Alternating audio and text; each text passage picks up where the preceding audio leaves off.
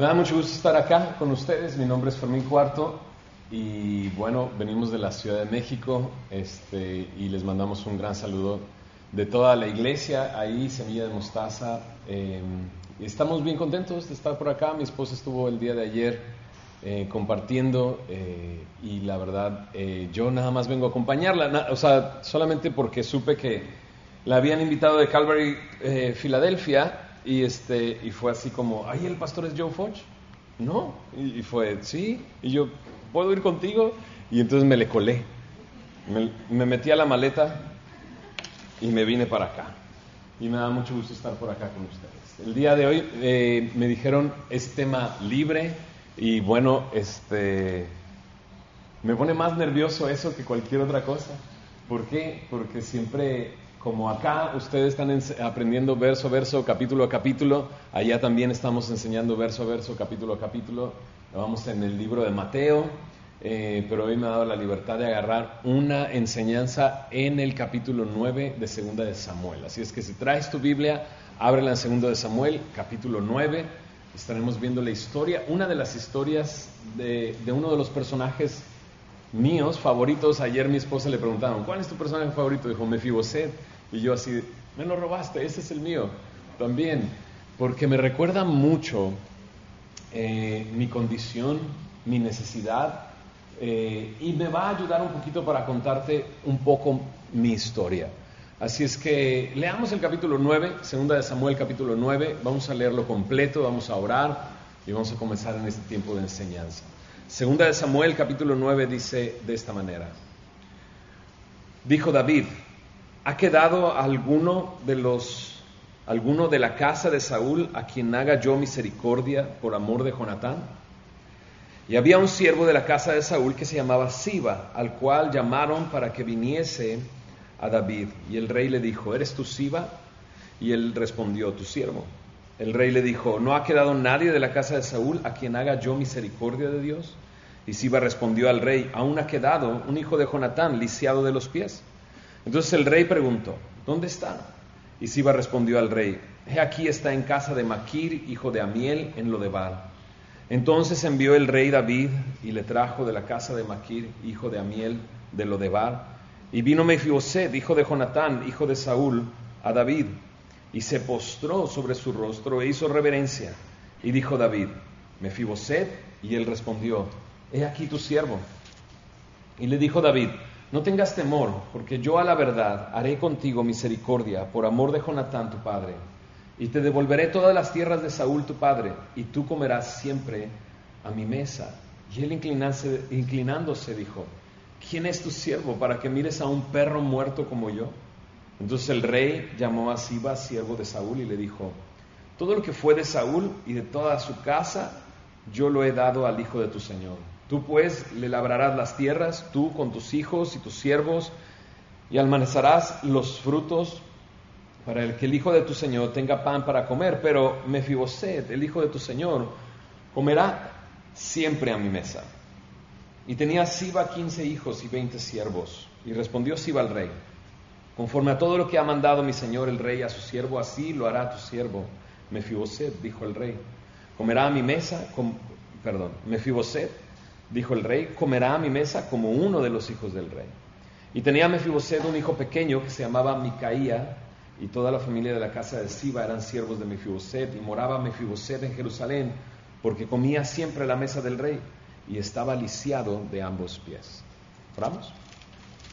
Señor, gracias por permitirnos estar reunidos, Señor, y estar alrededor de tu palabra, Señor. Queremos ser guiados por ti, queremos que tu palabra, Señor, pueda caer en nuestro corazón como la semilla cae en buena tierra, Señor, y pueda dar fruto. Ponemos este tiempo en tus manos, Señor. Haz tu voluntad a través de tu palabra y por medio de tu Espíritu en nuestras vidas, Señor. Te lo pedimos en el nombre de Jesús. Amén. Estamos leyendo el segundo libro de Samuel. Así es que hay un primer libro de Samuel.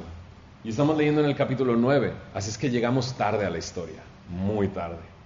Estamos viendo ciertos personajes, uno llamado David, el rey David, y no es el de las mañanitas como cantamos ahí en México, ¿no? ¿No hay mexicanos acá? Nadie se rió. Ok, muy bien.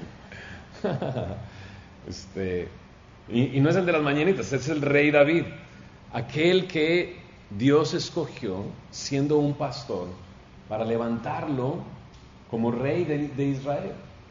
El pueblo de Israel no tenía reyes, Dios era su rey, pero llegó un momento y Dios había establecido que iba a haber un momento en que tendrían un rey.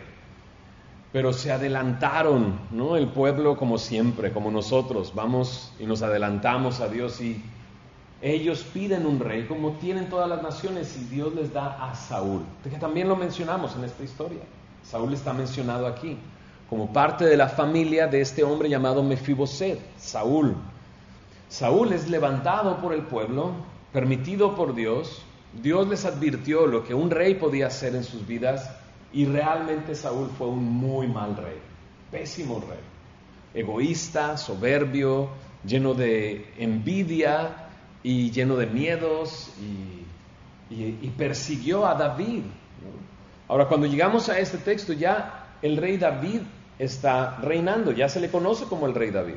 Así es que, ¿qué pasó con Saúl? Saúl murió. Un tiempo atrás de esta escena, Saúl muere. Pero Saúl también tenía un hijo llamado Jonatán. También es mencionado en esta historia. Jonatán es mencionado aquí. También como parte de la familia de Mefiboset. Mefiboset, su papá era Jonatán y su abuelo era Saúl. Así es que, ¿quién es Jonatán? Jonatán es hijo de Saúl y un gran amigo de David. Se convirtió en su mejor amigo. Cuando se conocieron, Dios los unió como hermanos, como amigos, y se hicieron promesas uno al otro. ¿Sabes? Si Saúl era el rey, en una dinastía, si moría el rey, ¿quién gobernaba? Pues su hijo. Así es que Jonatán estaba destinado para ser el siguiente rey cuando Saúl muriera. Pero cuando Jonatán conoció a David, él pudo ver el llamado que Dios le había hecho a David como el rey, y lo confirmó, y lo aceptó, y lo abrazó incluso. O sea, tanto lo abrazó Jonatán este hecho de que Dios había llamado a David como rey, que prácticamente renunció a su reinado. Jonatán, cuando vio a David y cuando se hicieron amigos, llegó un momento en que le dio todas aquellas cosas que representaban el reino. Le dio su espada, le dio su bastón, le dio esas cosas que representaban eso. Así es que Jonatán había aceptado: yo no voy a ser rey, David va a ser el rey.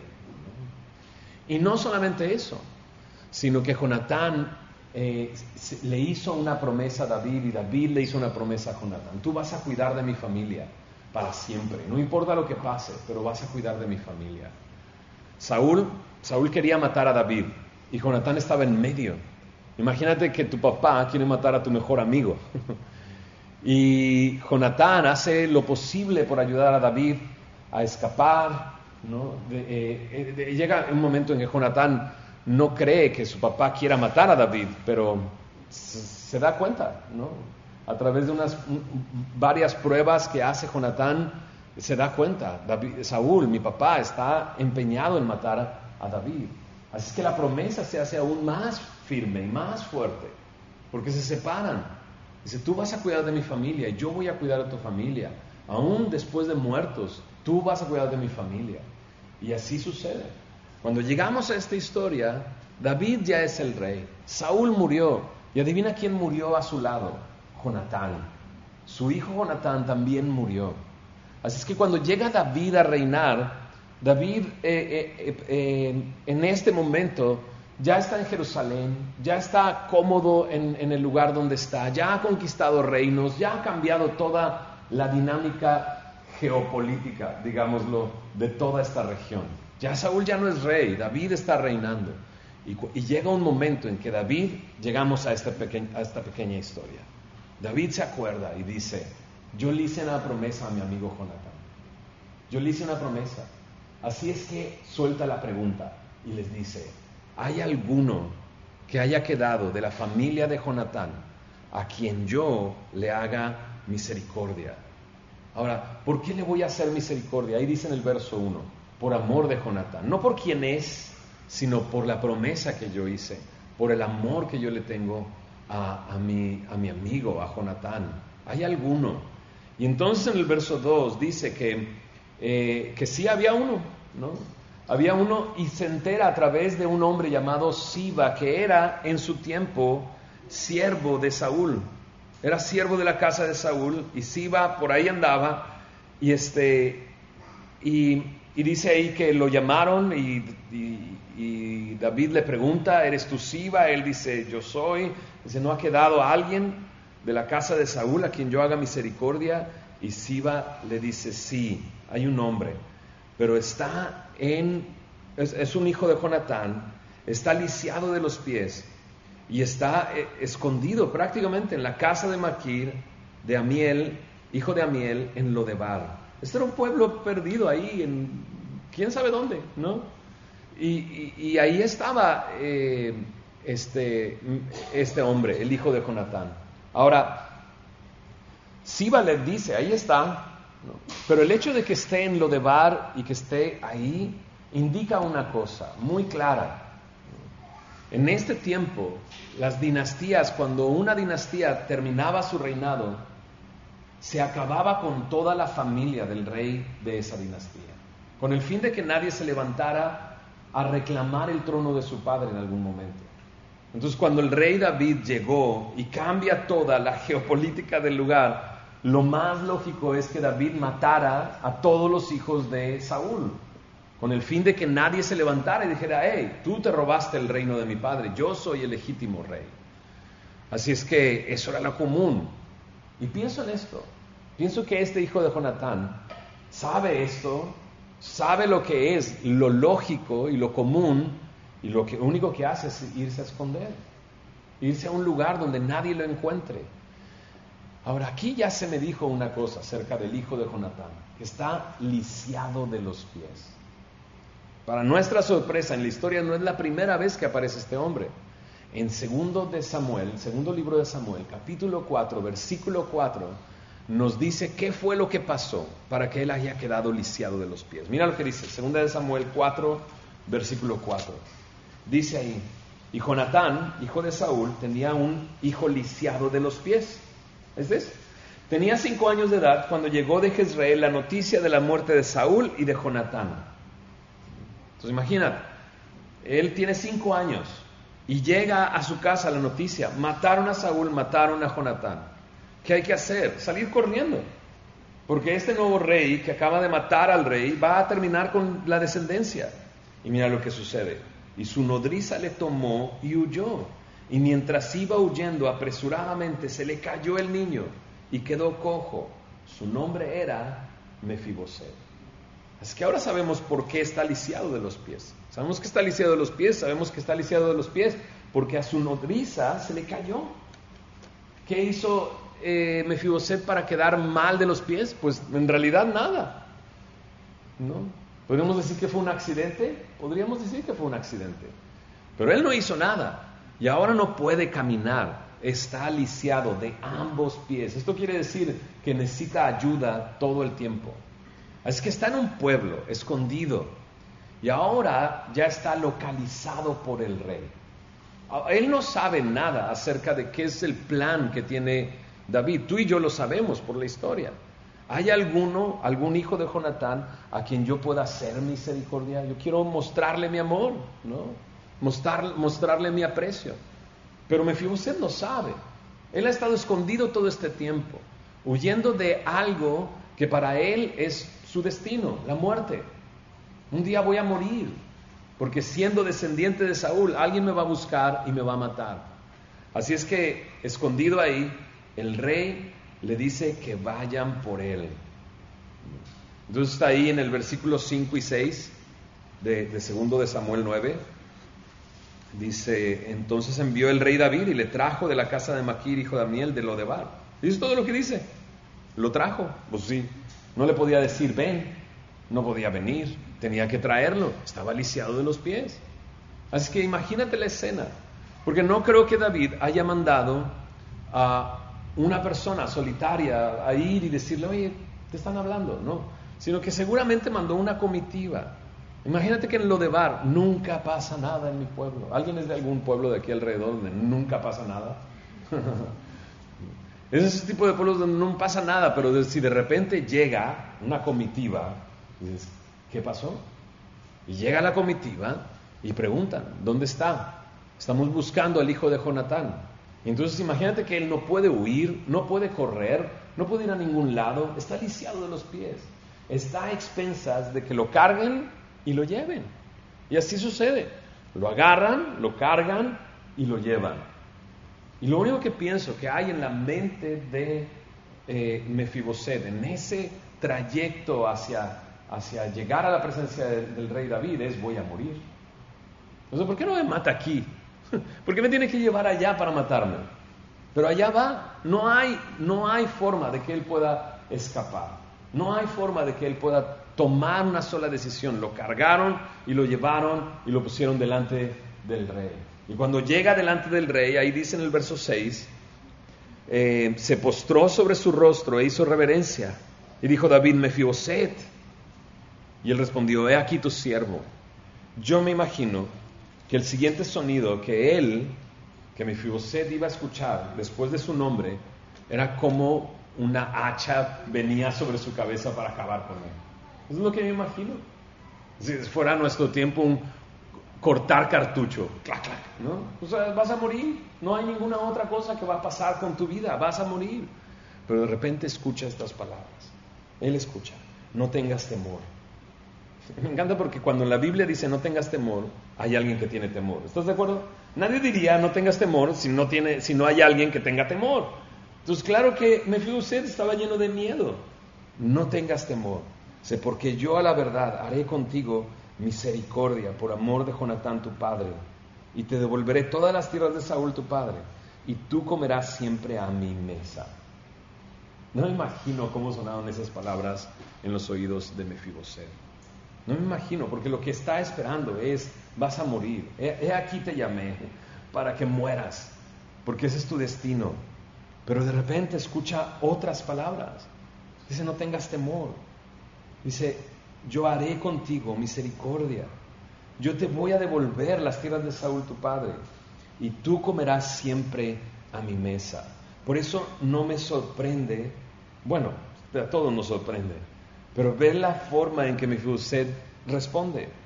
Él, inclinándose, dijo: ¿quién es tu siervo para que mires a un perro muerto como yo? O sea, ¿por qué me dices esas cosas? Lo que soy es un perro muerto. Ahora pienso que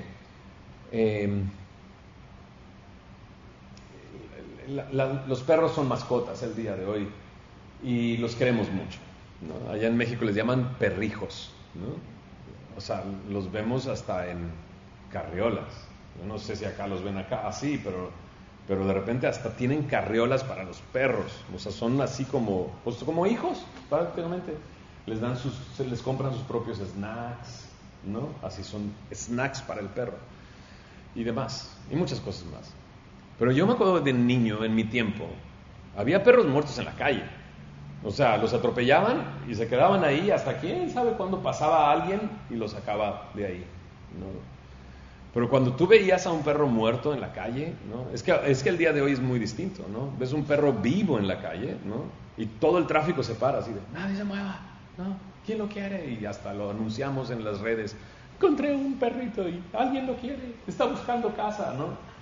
Pero el destino de hace algunos años atrás es que lo iban a atropellar y se iba a morir, ¿no? Ahora, ¿quién quiere un perro muerto? Nadie. ¿De qué sirve un perro muerto? De nada. Y veo esto y Mefiboset se define a él mismo: soy un perro muerto.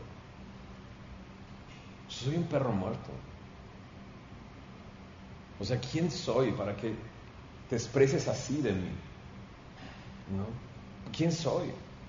¿Quién es tu siervo para que mires a un perro muerto como yo? Y pareciera que el rey ya ni lo toma en cuenta. Voltea a ver a Siba y le dice: Siba, ¿sabes qué? Tú te vas a encargar, vas a labrar sus tierras, porque de no tener nada y estar escondido pensando que iba a morir y que su destino era la muerte, ahora es dueño de tierras que Saúl tenía. Y a Siba le dice: ¿cuántos hijos tienes? ¿Cuántos siervos tienes? Tantos. Bueno, ahora todos ustedes van a labrar las tierras de Mefiboset. Ahora todos ustedes se van a encargar de su casa.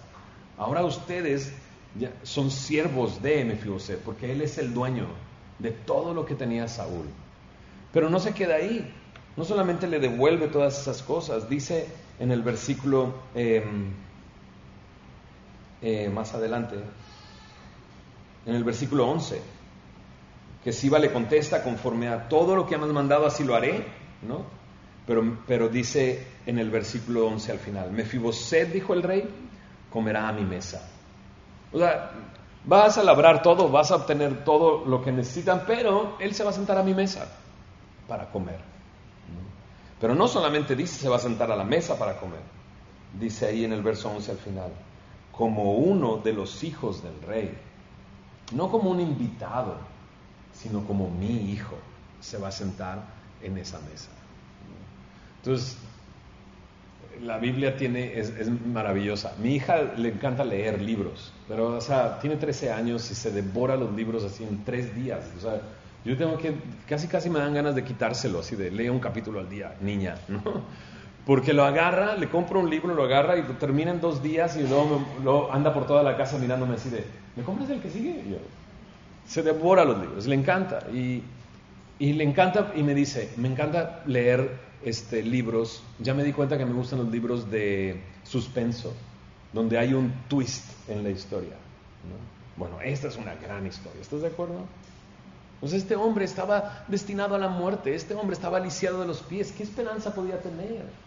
Y de repente toda su historia cambia, y ahora es considerado un hijo del rey, y se sienta a la mesa a comer con el rey. O sea, es como, no sé, es como vivir una pandemia y estar 5 meses en tu casa sin hablar con nadie, y de repente puedes salir y hablar con alguien. ¿Alguien ha vivido algo así? Entonces, ¿te imaginas no hablar con nadie?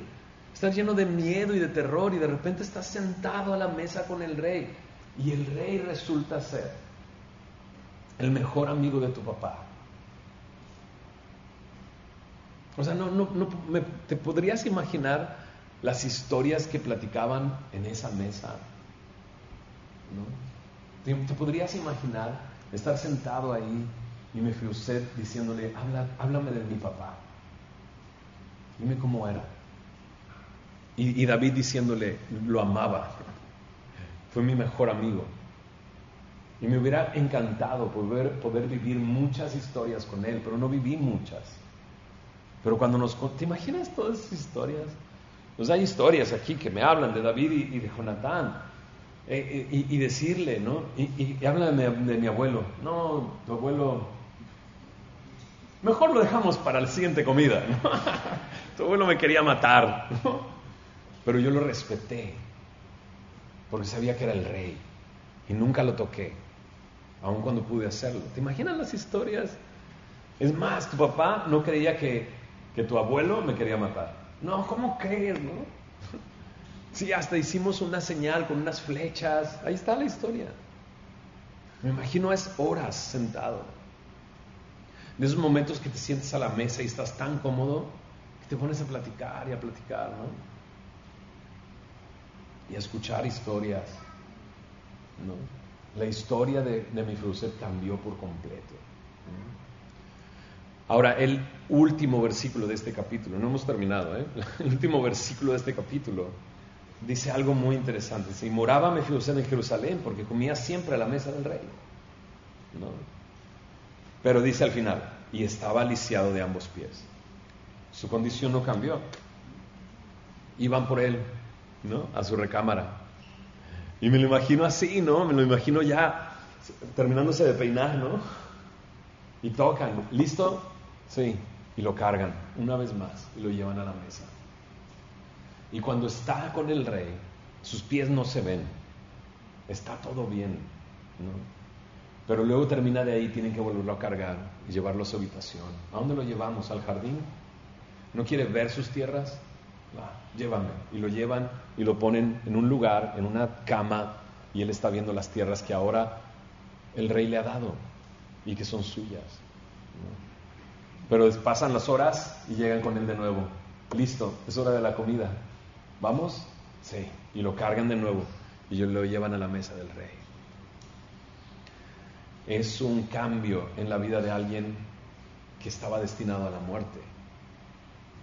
Ahora, la historia no termina ahí, y quisiera extenderme un poquito más, porque luego vas avanzando en la historia y el rey David comete unos errores terribles. Y termina engendrando a un hijo que se llama Absalón, que se le volteó en contra horriblemente. Y que llega un momento en que Absalón viene y quiere pelear con su padre por el trono y le quita el trono y David tiene que salir huyendo. No me imagino las dinámicas, porque ahí está Mefiboset, pero también está Absalón. Y Absalón es terrible, ¿no? Es una persona envidiosa, es una persona soberbia, es una persona vanidosa, ¿no? Cuando lees la historia de Absalón, te das cuenta que él se dejaba crecer el cabello por todo un año. Nada más se cortaba una vez al año el cabello. Se lo dejaba el cabello y tenía incrustaciones de oro en el cabello. La envidia de todas ustedes mujeres. Nada, así. Absalón era así, ¿no? Y era vanidoso y se vestía y se ponía los cabellos así. Y eso fue lo que lo venció. Su cabello se quedó enredado en un árbol, ¿no? Con todas las incrustaciones de oro y muere. Pero en el proceso David tiene que huir. Y sale huyendo de ahí. Mira lo que dice en 2 de Samuel, capítulo 16. 2 de Samuel 16. Aquí hay un twist en la historia que a algunos nos va a doler. Porque acabamos de escuchar la historia de Mefiboset y dices, qué lindo, qué increíble este hombre. Pero de repente llega el capítulo 16 y dice, cuando David pasó un poco más allá de la cumbre del monte, aquí Siba, el criado de Mefiboset, mira, que salía a recibirle con un par de asnos enalbardados y sobre ellos 200 panes, 100 racimos de pasas, 100 panes de higos secos y un cuero de vino. Y dijo el rey a Siba, ¿qué es esto? Y Siba respondió, los asnos son para que monte la familia del rey, los panes y las pasas para que coman los criados y el vino para que beban los que se cansen en el desierto. Y dijo el rey, ¿dónde está el hijo de tu señor? ¿Dónde está Mefiboset? Y Siba respondió al rey, he aquí él se ha quedado en Jerusalén porque ha dicho, hoy me devolverá a la casa de Israel el reino de mi padre. Dices, no. Esas historias donde ya te rompes la camisa así de, no, ¿cómo crees? Mefiboset le está haciendo esta canallada, ¿se entiende esa palabra? Sí, ¿verdad? Esta canallada al rey, al que lo recibió, al que lo sentaba a su mesa. ¿Cómo? Se quedó ahí y él dijo, me devolverá hoy la casa de Israel el reino de mi padre. Entonces el rey dijo a Siba, ¿qué le va a decir? He aquí sea tuyo todo lo que tiene Mefiboset. Y respondió Siba inclinándose, rey, señor mío, halle yo gracia delante de ti. Entonces la escena se pone muy fea, ¿estás de acuerdo? ¡Qué horrible! ¡Qué horrible! Mefiboset se quedó ahí para decir, ahora sí voy a ser el rey. Pero a mí me cuesta trabajo pensar esto. Me cuesta mucho trabajo pensar esto después de haber escuchado esa historia. Después de que escuché a Mefiboset decir, ¿quién es tu siervo? Un perro muerto como yo, ¿no? Entonces tenemos que seguir leyendo. Porque aquí nos quedamos y dices, no, que desgraciado, que pase el desgraciado, ¿no? Desgraciado, no puede ser. ¿Por qué hizo eso? ¿No? Pero acompáñame ahora al capítulo 19, si no me equivoco.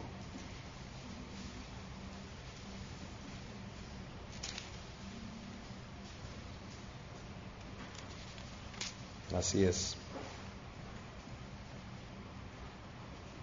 Mira lo que dice en el capítulo 19, versículo 23. Ok, capítulo 16 sale huyendo David. En los siguientes capítulos vuelve a regresar porque ya murió Absalón y vuelve a retomar el trono, ¿no? Entonces viene regresando y dice en el versículo 23, y dijo el rey a Simeí, no morirás, y el rey se lo juró. ¿Quién es Simeí? Simeí es uno que se burló de él cuando iba saliendo y cuando regresó el rey David lo perdonó, ¿no?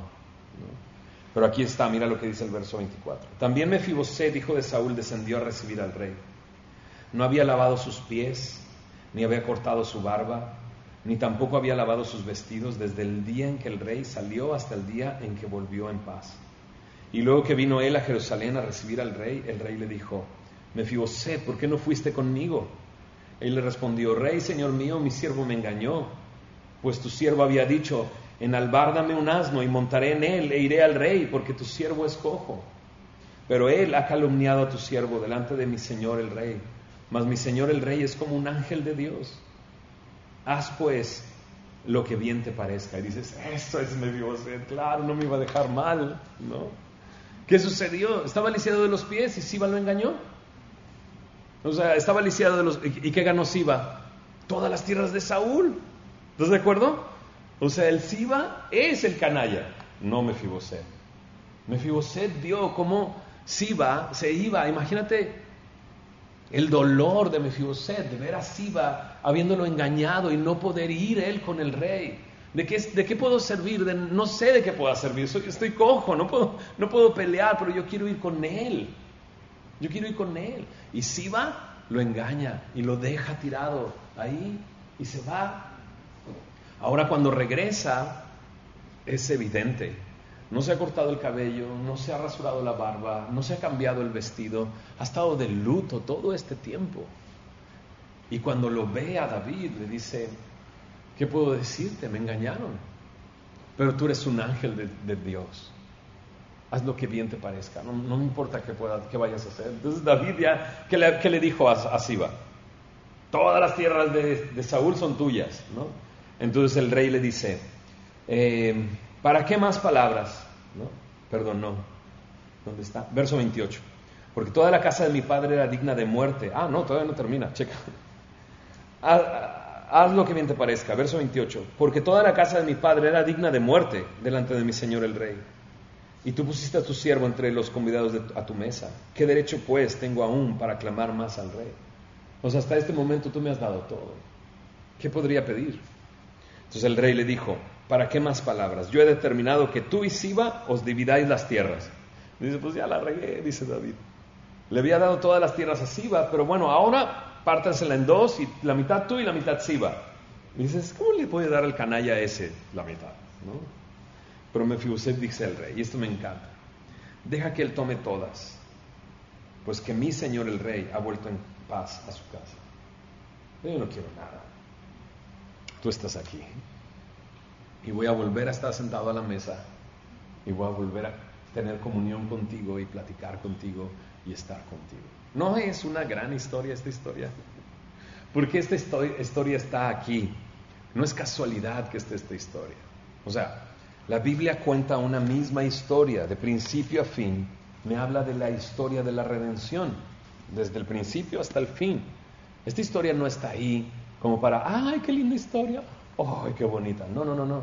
Está apuntando a algo. ¿Está apuntando a qué? Al amor de Dios.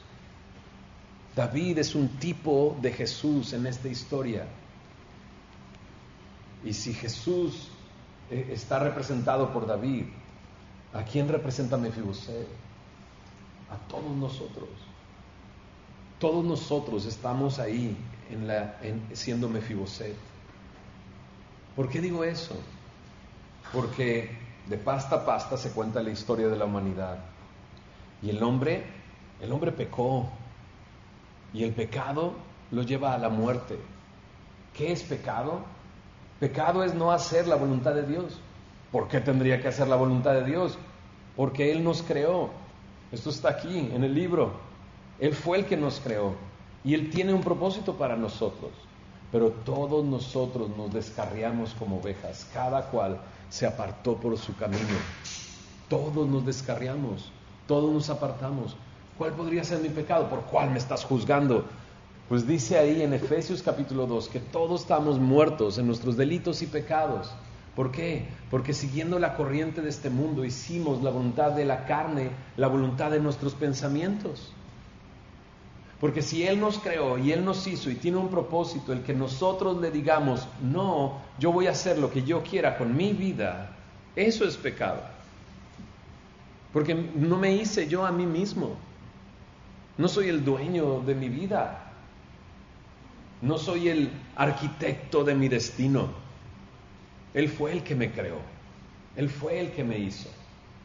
Por eso los hombres que se topan con Dios, llega un momento en que dicen: ¿qué quieres que yo haga? porque tú me hiciste. Así es que todos los hombres están representados ahí, en la vida de Mefiboset. Nuestro destino, como dijo Mefiboset en estas últimas palabras, es la muerte. Mi casa, toda mi familia, era digna de muerte. Por nuestro pecado merecemos la muerte. Es más, la Biblia dice, la paga del pecado es muerte. La palabra paga es eso, paga. ¿A quién se le paga? Pues a aquel que trabajó. Es el salario. O sea, cuando termina, el salario es muerte. La paga del pecado es muerte. Mas la dádiva, el regalo de Dios, es vida eterna en Cristo Jesús. Porque como vemos esta historia, eso es lo que Jesús vino a hacer. Jesús vino siendo el Dios que creó todas las cosas y sin dejar de ser Dios, se hizo hombre para habitar entre nosotros y hacer visible al Dios invisible. Caminó por esta tierra mostrando su amor, su bondad, su misericordia, cambiando la vida de las personas, como David cambió la vida de Mefiboset, transformando a las personas, perdonando sus pecados. Cuando llegó el momento exacto, dentro de esta historia, Él estuvo listo para entregar su vida por nosotros. Todos nos descarriamos como ovejas, cada cual se apartó por su camino, mas Jehová cargó el pecado de todos nosotros en Él. Y en la cruz del Calvario Él recibió el juicio por todos nuestros pecados. Murió y fue sepultado y resucitó al tercer día, venciendo al pecado y venciendo a la muerte. Y el día de hoy está buscando, ¿habrá alguno a quien yo pueda mostrarle misericordia? Eso es lo que hace Dios. Esa es mi historia. ¿Okay? Yo soy de Monterrey, Nuevo León. Crecí en una familia de clase media. Mi papá hizo todo el esfuerzo por darnos una educación, una religión, enseñarme a hacer las cosas bien. Pero yo comencé a tomar muy joven y comencé a enrolarme en la música, y al enrolarme en la música comencé a tomar y comencé a usar drogas y comencé a vivir mi vida como yo quería. Y algunos podrían decir lo mejor que te pudo haber pasado, pero a veces pienso que a lo mejor fue lo peor que me pudo haber pasado, es que encontré fama como nadie había tenido en Monterrey fama. Mi grupo de rap, que se llamaba Control Machete, se volvió famosísimo. Y esa fama me llevó y expuso todo el daño y todo lo que había dentro de mi corazón. Yo había crecido como un chico tímido, que no hablaba con nadie, era demasiado tímido. Ahora ya sé que no lo crees, pero así era yo. Era introvertido, tímido, no hablaba con nadie, no podía responderle a nadie, no tenía fuerza. Se burlaban de mí, yo acumulé ese rencor en mi corazón. Y acumulé ese rencor en mi corazón y esa oscuridad en mi corazón, que llegó a un punto en que dije, ahora vas a saber quién soy yo. Y lo mostré a través del arte, a través de la música. Entonces, si nunca has escuchado Control Machete, no vayas a escucharlo, ¿ok? Está bien feo, ¿no? Sobre todo el primer disco, ¿no? Dice cosas así, no lo escucho, digo, no puede ser. Y empecé a vivir una vida tan así, que llegó un punto en que yo decía, pues, si lo voy a pagar, o sea, un día lo voy a pagar, sé que lo que estoy haciendo está mal, sé lo que estoy haciendo está mal, y si un día lo pago, pues lo pagaré. Y si es en el infierno, que sea en el infierno. Y ese era mi pensamiento. Hasta que, cuando yo no estaba buscando a Dios, porque yo no estaba buscando a Dios, pensaba de esa manera, pero estaba feliz. ¿Conoces a los cerdos que se revuelcan en el lodo? Decimos lodo como, en el lodo, ¿no? Pero es un chiquero, ¿estás de acuerdo? O sea, los cerdos no se levantan, salen a hacer sus necesidades y regresan. ¿Estás de acuerdo? O sea, viven en la imagen es muy clara. Así era feliz. De hecho, escribí una canción sobre un cerdo que vivía en un chiquero. ¿Sabes cómo comenzaba? Y es que soy el rey, todos me respetan. Claro, eres un cerdo. Y yo me sentía así, me sentía mal, pero al mismo tiempo estaba feliz, revolcándome en mi propio mugrero. Hasta que de repente, ¿no?, conocí una chica, y esa chica resulta que me dijo, soy cristiana, y yo, pues yo soy Fermín, era así como, cristiana, ok. Y le empecé a hacer preguntas, oye, ¿cómo cristiana?, ¿no? Y cuando comienzo a hacer preguntas, ella, así como de la nada, así como maga, ¿no?, saca así una Biblia, ¿no? Ten, ¿no? Y yo, lo busco aquí, ¿no? Ok. Y yo recuerdo que había muchas cosas que de niño me habían enseñado, crecí como católico. Pues voy a buscar. Y empezaba a tratar de buscar respuestas a las cosas que yo tenía, a buscar aquellas cosas que me enseñaron pero que no venían, ¿no? Y a encontrar cosas que nunca me enseñaron y que ahí estaban. Romanos 5:8. Dios muestra su amor para con nosotros en que aún siendo pecadores, Cristo murió por nosotros. Cuando yo leí eso fue así, ¿me ama? Aún siendo yo pecador, murió por mí. Y comenzaba a entender ciertas cosas, y esa chica iba los domingos a su iglesia y regresaba feliz, y yo así de, órale, ¿qué te fumaste? ¿De cuál te metiste? ¿No? O sea, ¿por qué estás tan feliz? Y me decía, vengo de la iglesia. Y un día me llevó y escuché un mensaje en la vida de David, por cierto. Escuché un mensaje en la vida de David y preguntaron, ¿alguien quiere recibir a Cristo? Y ella me volteaba a ver y me decía, ¿no quieres pasar? Y yo, no, claro que no. Y de hecho, comenzaba la música y yo me salía, ¿no? Y ella se quedaba así de, a ver si regresa. Y yo regresaba al mensaje. Y así fui hasta la cuarta vez. Y la cuarta vez escuché un testimonio. Vi que él era más malo que yo. Y dije, no, este sí está bien mal. Y Dios lo cambió. Y Dios le dio una nueva vida. Y entonces la volteé a ver y le dije, ¿me acompañas? Y pasé al frente y recibí a Cristo. Y comenzó ese tiempo de lucha. Porque yo decía, yo quería seguir viviendo como yo quería. Recuerdo una noche estar en un antro y estar tomando, pero no me sentía cómodo, no me sentía a gusto, era así como, no. Y mis amigos ya me dijeron, vete a dormir, ¿no? Y me salí del antro, me fui al hotel ahí en la Ciudad de México y le hablé a un amigo a medianoche, a las 2 de la mañana, a mi amigo que es contador, ¿no? Le digo, bro, y el cuate, ¿qué estás haciendo? Pues dormido, mañana trabajo. Y es que no sé qué me está pasando. Y me dice, Fermín, estás borracho, vete a dormir. No, es que algo me está pasando. Yo no me siento bien.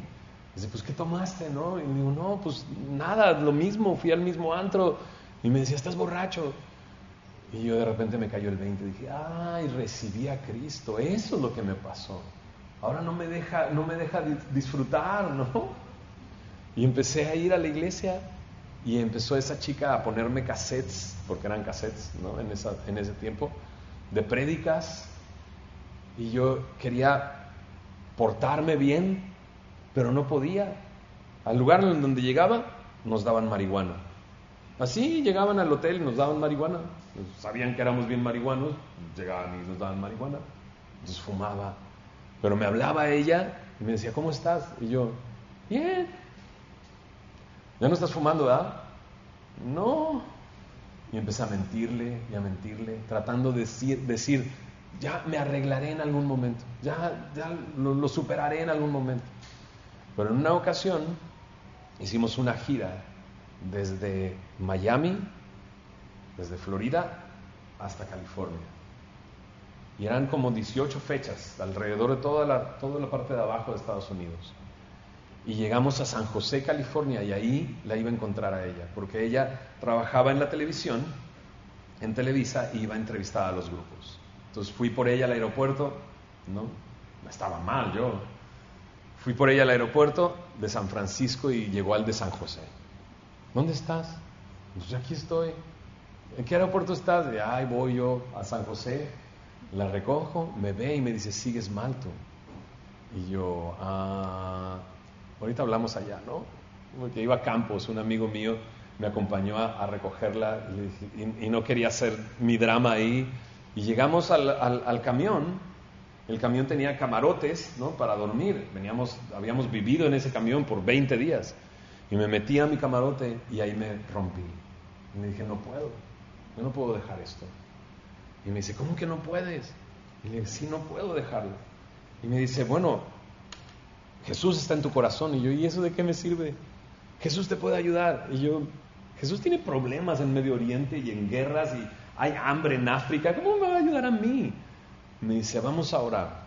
Y yo no tenía fe de que Dios pudiera hacer algo, pero ella sí. Y ella oró, Señor, quítale esto. Y en ese momento Dios me quitó esa ansiedad, esa necesidad de seguir drogándome. Y eso sucedió el 14 de agosto de 1999 en San José, California. Eso fue en el 99. El 6 de mayo me casé con esa chica. Y aquí está. Y siempre pienso, salimos de la iglesia, una vez salimos de la iglesia y la volteé a ver porque no podía creerlo, que mi vida haya cambiado así. Y la volteé a ver y le dije, ¿sabes qué? Tú me salvaste. Me dice, no, Jesús fue el que te salvó. Y yo, sí, pero Dios te usó a ti. Porque ella oró con fe y en ese momento Dios me demostró que es real, que es firme, que en ese momento yo dije, ¿qué más puede hacer este vato? ¿Qué más puede hacer Jesús? Y empecé a comerme la Biblia, a devorarme la Biblia, a conocer más de Él.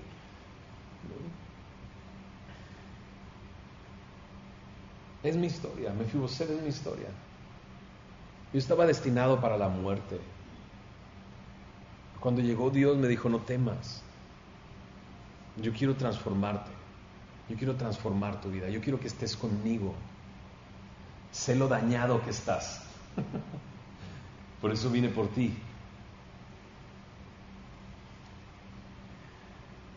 Y el día de hoy sigo dañado, ¿no? ¿Qué quiero decir con eso?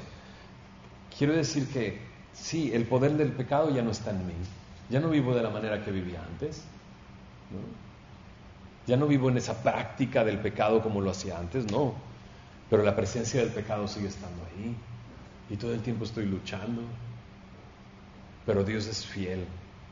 Y me vuelve a levantar. Me vuelve a traer a su iglesia. Me vuelve a traer a su palabra. Me vuelve a traer a su presencia, ¿no? ¿Y qué podría darle yo? ¿Qué podría ofrecerle yo? Que todo el mundo se quede con lo que quiera, porque te tengo a ti y tú estás aquí, ¿entiendes?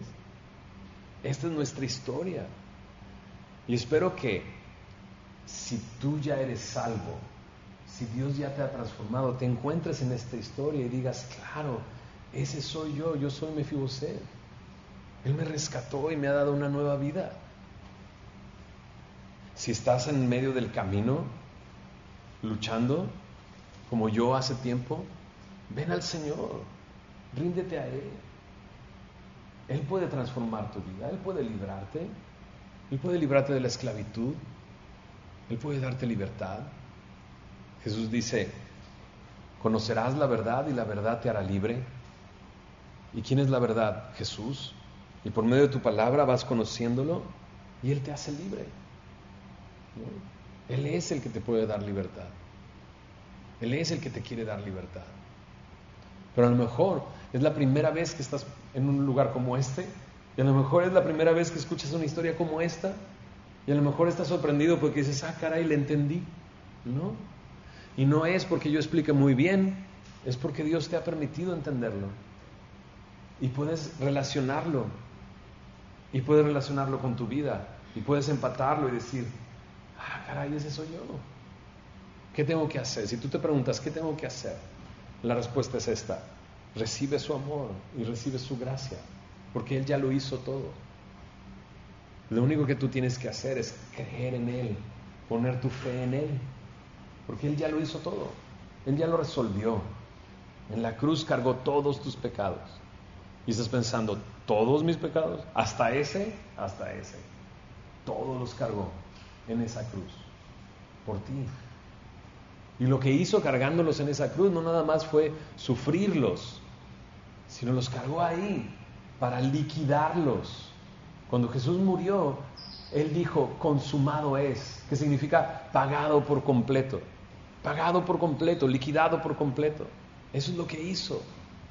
Y si tú crees en Él, que Él es el Hijo de Dios, que Él murió por tus pecados y resucitó al tercer día, serás salvo. Cree en Él. Y te vas a sorprender.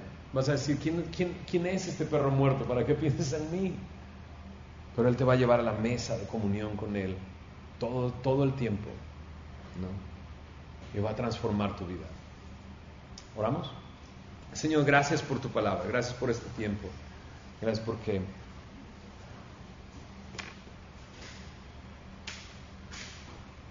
en tu palabra nos encontramos, esa es la realidad. Tu palabra no está nada más diseñada para leerla, sino para que ella nos lea, y nos ha leído y nos ha mostrado cuál es lo que hay dentro de nuestro corazón. Y te damos gracias, Señor, porque a través de esta historia tú nos recuerdas la historia de gracia en nuestras vidas, tu gracia derramada en nosotros, tu amor. Señor, ayúdanos a valorar lo que tú has hecho por nosotros, lo que tú has hecho por nosotros. Así como David, Señor, tú has ido por nosotros, tú nos estás buscando, tú estás tocando a la puerta, tú quieres que abramos. Señor, gracias por llegar a nuestras vidas, gracias por transformar nuestras vidas, gracias por cambiar nuestras vidas, gracias porque eres tú, Señor, el protagonista de esta historia, el que ha dicho consumado es, el que ha cargado nuestros pecados, el que venció a la muerte, el que está aquí mismo una vez más llamándonos y recordándonos tu bondad y tu gracia. Señor, gracias por tu palabra. Te pido, Señor, por aquellos que no conociéndote, Señor, están por acá y se dan cuenta, Señor, del gran amor que tú tienes para con ellos el día de hoy. Señor, permíteles responder ese amor. Señor, tu palabra dice que por gracia somos salvos por medio de la fe, y esto no de nosotros, Señor, sino que es un regalo de Dios, no por obras para que nadie se gloríe. Así, Señor, dales de tu gracia y dales de tu fe, de tal manera que puedan responder a tu revelación de amor y de misericordia. Señor, gracias por tu palabra y gracias por este tiempo. Te bendecimos, Señor, en el nombre de Jesús. Amén.